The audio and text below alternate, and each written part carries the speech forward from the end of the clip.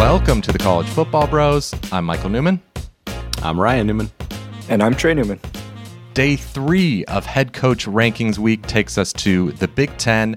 If you're watching on YouTube, be sure to hit the like button and subscribe if you want more college football content. But Ryan, let's get right into these rankings. Who is the worst head coach in the Big Ten?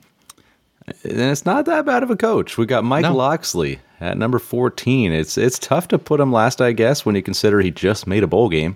So I guess that's kind of more of a, kind of shows you how strong this conference is. 13-23 overall, 7-22 in Big Ten play. That's kind of where it kind of starts to look kind of bad. That's not a good mark. But like I did say, he just did make a bowl game, 7-6. And there's some pieces coming back. Tagovailoa, who knows? They could do well. Recruiting seems to be doing fine, pretty well. But his previous tenure at Mexico was pretty horrible. New Mexico, yeah. And even though they did make a bowl game this past year, they weren't that great. Oh, I'm sorry, I missed something there. I think you said Mexico. Was at Mexico. That's that. I thought I said New Mexico. Maybe you did. I don't know. Well, we're having some spotty Wi-Fi here, but yeah, it's possibly. Anyways, even this year though, they did make a bowl game, but they weren't that great. They had some rough moments. So there are reasons to put them at 14. Yep. Moving on to number 13, Tom Allen of Indiana. I mean, I know Indiana certainly isn't an easy place to win. He did good things turning their defense around when he was the defensive coordinator there a few years back. He had that good COVID-shortened year where they went 6-2, but it's hard to ignore their 2-10 record this past season. He's 15-28 overall in Big Ten play, hasn't won a bowl game, and just doesn't seem like there's a lot of hope going into next year. Even their quarterback, Michael Penix, who's been often injured, transferred away from the program. So just not a ton of good juju right now. Yep. Yeah, you could make an argument for him last as well. Moving on to number 12, we've got Brett Bielema at Illinois. Did a great job at Wisconsin, of course, so you could make an argument for him higher if you're putting some weight onto that. But that program seems to be successful no matter who the coach is, Wisconsin. So, and then he followed it up with a not great tenure at Arkansas. And to his credit at Illinois, year one was good, better than expected, 5-7. If he can improve upon that, or even just kind of go 5-7 again this upcoming year when they're 122nd in returning production, then he might, slowly climb up this list. Yeah, that's going to be tough for him. But let's move to number 11. We have Scott Frost from Nebraska. Boy, he's fallen down hard. Okay, we'll just get this out of the way first here. I had him dead last. Yeah. I think I had him as the worst coach in the conference. Wow. 15-29 at Nebraska. That is a lower win percentage than Mike Locksley has at Maryland. So our number 14. There you go. Boom. Mike Locksley wins more. He hasn't made a bowl game in 4 years. Coming off of a 3-9 year. Recruiting is looking about as bad as it's been at Nebraska in recent memory. Just coaching gaffes left and right, just knucklehead things. You're just like, what is going on there? Seems like a joke. He's done about as bad of a job as you could have imagined so far. There's definitely an argument for him to be last, so I'm not going to give a fervent defense here. I will say he did take UCF from winless to BC or not BCS. Yeah. What have you done? A 6 bowl win. So that counts for something. Wasn't that long ago. As far as last year's 3-9, I almost just don't even look at it as a 3-9 season because it was so incredibly unlucky. Not that it's a great season, even when maybe they should have been 6-6 or something. But it's not the first year we've been unlucky, quote unquote. True, we're cursed. Yeah. Well. All right, moving on to number 10, Greg Schiano of Rutgers. He's tough because he's just in a tough place to win in the Big Ten landscape. I will say he's turned them around a little bit. He's made them respectable given how awful they were when he took over. And he's also upped the recruiting. That's a benefit for him. They had their best class in 10 years. But, that being said, they're still behind some other Big Ten schools. He's 5-13 in Big Ten play. Hopefully he can get the offense a little bit better to have him and Rutgers start climbing the ranks. But when I was looking at this, he's a good coach, but it's it's just hard because there's a lot of other good coaches that we have ahead of him. Yeah, this is a strong number 10. I'm bullish on Schiano moving forward, especially relative to what Rutgers has been. Number 9, though, we have Paul Chryst at Wisconsin. If you just look at his results, his win-loss record, then this is wildly underrated. I'm sure Wisconsin fans are surprised to see him so soon on this list. But like I said earlier, it just seems like Wisconsin for the last 20 years or so, no matter who's there, whether it's Barry Alvarez, Brett Bielema, Gary Anderson, or Paul Chryst, they're going to win around 10 games, sometimes more. And so if I can, I'd like to look at results from these coaches outside of the Wisconsin program. And for the most part, it hasn't been good. And looking at Paul Chryst himself, immediately before Wisconsin, he was a head coach at Pitt and was pretty mediocre results. He was 500 there. Pat Narduzzi came in there and has done much better than him. So, I guess I just sort of look at him a little bit as a product of the Wisconsin machine. I mean, not that I'm not giving him any credit. I'm really high on Greg Schiano, and I have him ahead of him. So actually, I'm not sure I did on my individual list. So scratch that. Just get that off the record. Yeah, it's so hard to rate those Wisconsin coaches. It's because it's essentially feels just like, well, it's still Barry Alvarez, right? It's the Barry Alvarez culture program still going on there. How do you judge that? But you could put him a lot higher. You could put him third, fourth, and or maybe not third. But that's the thing. If someone had him wherever, if someone had him fourth, I would not look at their list and say that's stupid. That's like that is defensible for sure. I think totally my rational. Explanation is defensible to have, or our argument to have him ninth is defensible as well. But reasonable minds can differ. Yep. All right, moving on to number 8, we have Jeff Brom from Purdue. Now, this might be a guy that some people would say, how do you have him in front of Paul Chryst? He's 28-29 at Purdue. He has a losing record there. It's true, but he's had some pretty bad injury luck during his time there, I will admit. And he took over just garbage. I mean, it was horrible there. Yeah. And he's actually coming off his best year. They went 9-4 this past year with 6-3 record in conference. A great record for them. They won their bowl game, an exciting win over Tennessee. The recruiting is obviously a lot better than it ever was, especially recent history. And it's a hard place to win. So if you're doing a good job there, creating excitement, and seems like a pretty solid team coming back this year.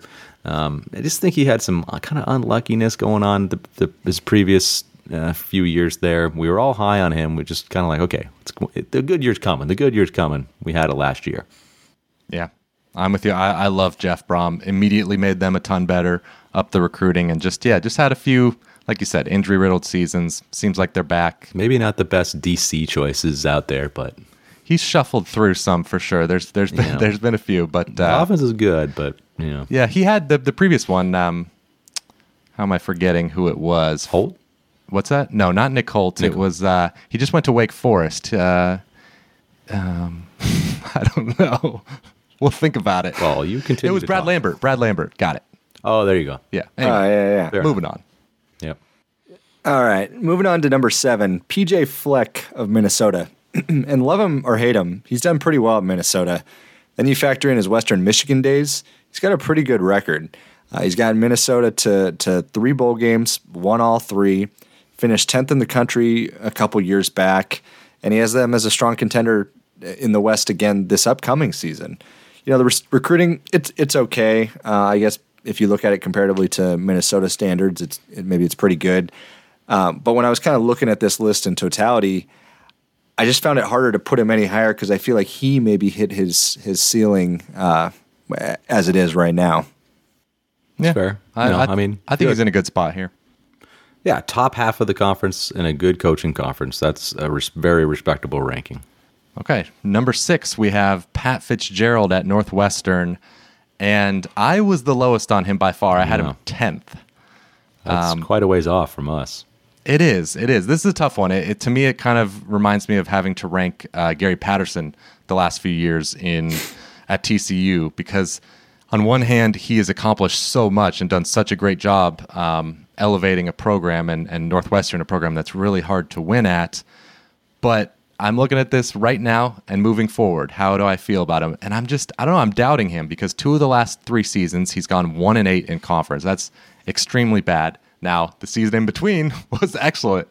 So there you go. I don't know. It's like, which one do I value more? I just think he's lost his longtime defensive coordinator. That could have an impact moving forward. They weren't great last year. The offense seems to be getting worse and worse. This upcoming year doesn't look like it'll be very good. Their season win total is going to be somewhere around 4. So if they go 4-8 like I expect, that'll be 3 out of 4 years that have been bad. So I'm kind of jumping ahead to next year with my ranking at 10th. I think I'm anticipating what's going to happen. Trey, you want a rebuttal or you want me? Well, I was just going to say, I mean, what he said is very factual. I'm going to cherry pick some other stats where he mentioned that he was talking about those 2 bad years in 2 of the last 3. Well, 3 of the last 5 in the Big Ten play, he was 7-2, 8-1, and 6-1. I'll say they had some favorability with their schedule in that, but he still got the most out of the team. And even with the awful years at a program like Northwestern, it might be too much to ask for a program to have kind of consistent top level success. It kind of maybe shows that he needs to kind of reset, build him back up, and go. But like you said, though, next year he's going to have to put the puzzle back together again. It looks tough. No doubt. That's, next year's a concern. I mean, 2 out of the last 4 years, though, won the West. So I don't care if you go 0-12 in between those other 2 years. That's success in my eyes. Yeah. And I give credit for longevity. I've said it in the other previous episodes, but that's just making it 16 years as a head coach anywhere is a huge accomplishment. It shows you know what you're doing. And this coming year, I know it doesn't look great, but he's surprised us obviously more than once, and I wouldn't be surprised if it did it again. I mean, they get Nebraska to start the season, so that's a good team to start with. So yeah. No. All right, though, I like it, Michael. You're sitting on a different take. Yeah, I see both sides, but I'm comfortable over here as a Pat Fitzgerald hater. Not really, but good. Stay over there. Yeah, you're a hater. All right, let's move on to a relatively new coach in the Big Ten. We have Mel Tucker from Michigan State. I was lowest on him. I had him 8th. I guess you guys had him 5th, which is a little bit of a difference there. So for me, okay, he was 2-5 in his first year, not good. But then this past year, 11-2, a great second year. He did a wonderful job, no doubt about it. But they were 5-0 in games decided by 10 points or less. So all the close games they won. And I'll give him credit. The recruiting is pretty good. And I'd honestly feel confident if I was a Sparty fan. Like, I'd feel really good about where we're at and my coach and everything like that. And honestly, even as not a Sparty fan, I feel pretty good about it. But all of the coaches in front of him, at least on my list and of course on our overall list, they've had better years, or years like Mel Tucker just had, or even better. So this is not just something that's all of a sudden I can just put him up there for one of those good years, and it was a pretty lucky year at that. So listen, I think he'll probably continue it. They might not win 11 this year. I'd be pretty darn surprised, but I need to see more consistency over a little bit, at least longer period. If he backs it up with a couple more pretty good years, okay, then I'll definitely want to put him up. But one good year is not enough to make him jump over other coaches that have had a lot of success. Yeah, that's fair. It is just one good year that we're basing it off of. So I guess Trey and I are taking the more bullish view because I feel like there's reasons that, like when Tom Allen kind of had the 1 or maybe 2 good years, it just felt sort of random, or maybe it was because he hired Kalen DeBoer as offensive coordinator. With Tucker, it just seems like, okay, he has upped the recruiting. Like, he has just sort of galvanized the whole program. He's got investment from boosters, and that's seeming like in the NIL era, that's going to really help. So it just kind of feels like the whole program is moving in a good direction rather than popping up for a random good year. But it is just 1 year, so I hear you. Yeah. All right, moving on to number 4, Kirk Ferentz of Iowa, the longest tenured coach in football, I believe, in NCAA. He's not flashy, but he's consistent and stable, and that's a good thing. You don't have much of that today. Early on in the 2000s, he had the run of finishing, I think they finished number 8 3 straight years. But in the 10 years after that, he only had one more kind of breakout year. There was a lot of those 7-8 win seasons were good, but not quite moving the needle. But now recently, since 2015, he's won the West twice, won at least 10 games 3 times, went to a Rose Bowl, and if you look at the last 4 years, he's 35-13. He overachieves a lot with that Iowa talent. Yeah.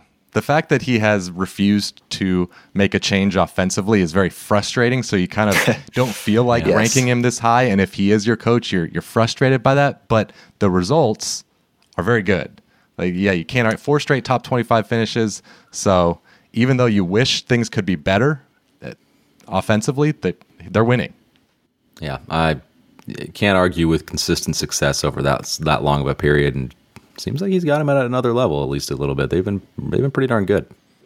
Okay, number 3, we have James Franklin at Penn State, and always have to start the conversation about James Franklin with what he did at Vanderbilt. It was just a minor miracle, maybe a real miracle that he performed there. Yeah. Then took over a tough situation at Penn State and fairly quickly built them into a team that was consistently finishing in the top 10 or right around there.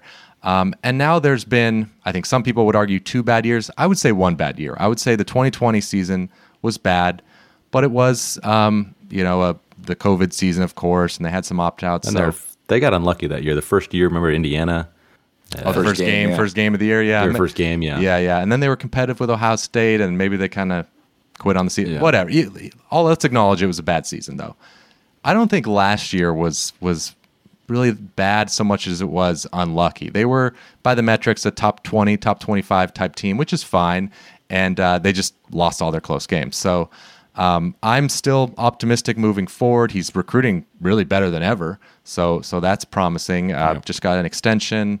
I'm not going to let 1.5 bad years really drop him on this list. Yeah, I agree. He's good. 3 New Year's Six Bowls, developing NFL talent left and right, and especially when you consider he's trying to match wits in a division with Ohio State and Michigan. That's not too easy. Yep. No, I'm with you. He's deserving of 3, I think. But this fellow up next is well deserving of number 2, Jim Harbaugh at Michigan. I think a lot of folks actually were doubting him quite a bit after the previous year. And not us bros. We all stayed pretty confident in Jim Harbaugh. We've always thought he's a good coach. It was just felt like a matter of time till he had that kind of breakout win, and he got it this year. He's done a great job there. 61-24 overall. And he took over not a great program, 42-17 in Big Ten play. That's not, you can't just overlook that. That's a really darn good record. Conference championship this year. Recruiting is going still really well. And I think we're just kind of glad he got the monkey off of his back and he beat the Buckeyes. He got it over with. Everybody can respect him now. He did it. It's over. Now he's just Jim Harbaugh, great coach, as we all know. Yeah, we had some tough times defending him. I remember we had a commenter on YouTube, or a couple, maybe last year or the year before, that was questioning that we had him ahead of Tom Allen. So things got pretty bad for Harbaugh there, but hey, it could turn around. Indiana could be great this year, and Michigan could suck. We could look like fools. You never know. I will say another stat for Jim Harbaugh: only 7 Power 5 programs have a better winning percentage than Michigan since he got there. Which, when, like you said, consider that he didn't take over a great Michigan program. They had been kind of struggling, so that's really impressive. Yes, it is. That is. But number 1, Ryan Day, Ohio State. I mean, we talked on this podcast a few years ago when Day took over, kind of how to rank him that first year when he didn't have the resume, of course. But you just knew the position he was in, that he'd be good. He's backed it up, honestly, and better than probably any of us really thought, especially me. Recruiting is the same or better than when Urban was there. 23-1 in Big Ten play. Of course, that only loss coming the last game against Michigan. He's finished in the top 5 the last 3 years, went to the national title, just won the Rose Bowl. You name it. You go on and on. Their success is really only going to continue. Now it's just kind of down to the question, when is he going to break through and win it all? Yep. He was born on third base, though, so you gotta take that into account. Good point. Good point. All right, let's show the full list here for the YouTube viewers. Be sure to let us know your thoughts in the comments below. Ryan, What were your kind of overall thoughts on the Big Ten coaches? Well, the first thing that I kind of noticed just looking at the overall list here is that there's no new coaches this year. Everybody's calling back, all 14 teams. Yeah, that's crazy. It's the only Power weird. 5 conference to have that can claim that, which in today's age is weird. But then also I was looking at it, and to me, I don't know if you guys will agree with this, but I have 3 pretty clear tiers as far as the coaching pecking order here. So my top tier, I have Ryan Day, Jim Harbaugh, and James Franklin. I think those 3 are tops. Then my second tier would be like 4 through 9. I have Ferentz, Tucker, Fitzgerald, Fleck, Brom, and Paul Chryst. Those are my 4 through 9. And then the bottom tier, Schiano, which I would admit could be one guy that could move up a tier. But Schiano, Frost, Bielema, Allen, and Loxley.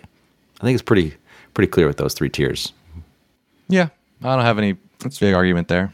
That's, I mean, it shows you the fact that the second tier has 9 coaches, or no, not 9, but 4 through 9. That's a lot of coaches in there. So it's a deep conference. Like when you have Greg Schiano 10th, that's pretty good. Like I thought he's done a great job as well as you could expect in his first couple of years there at Rutgers, and like you said, Loxley's already made a bowl game, so that's not bad for last.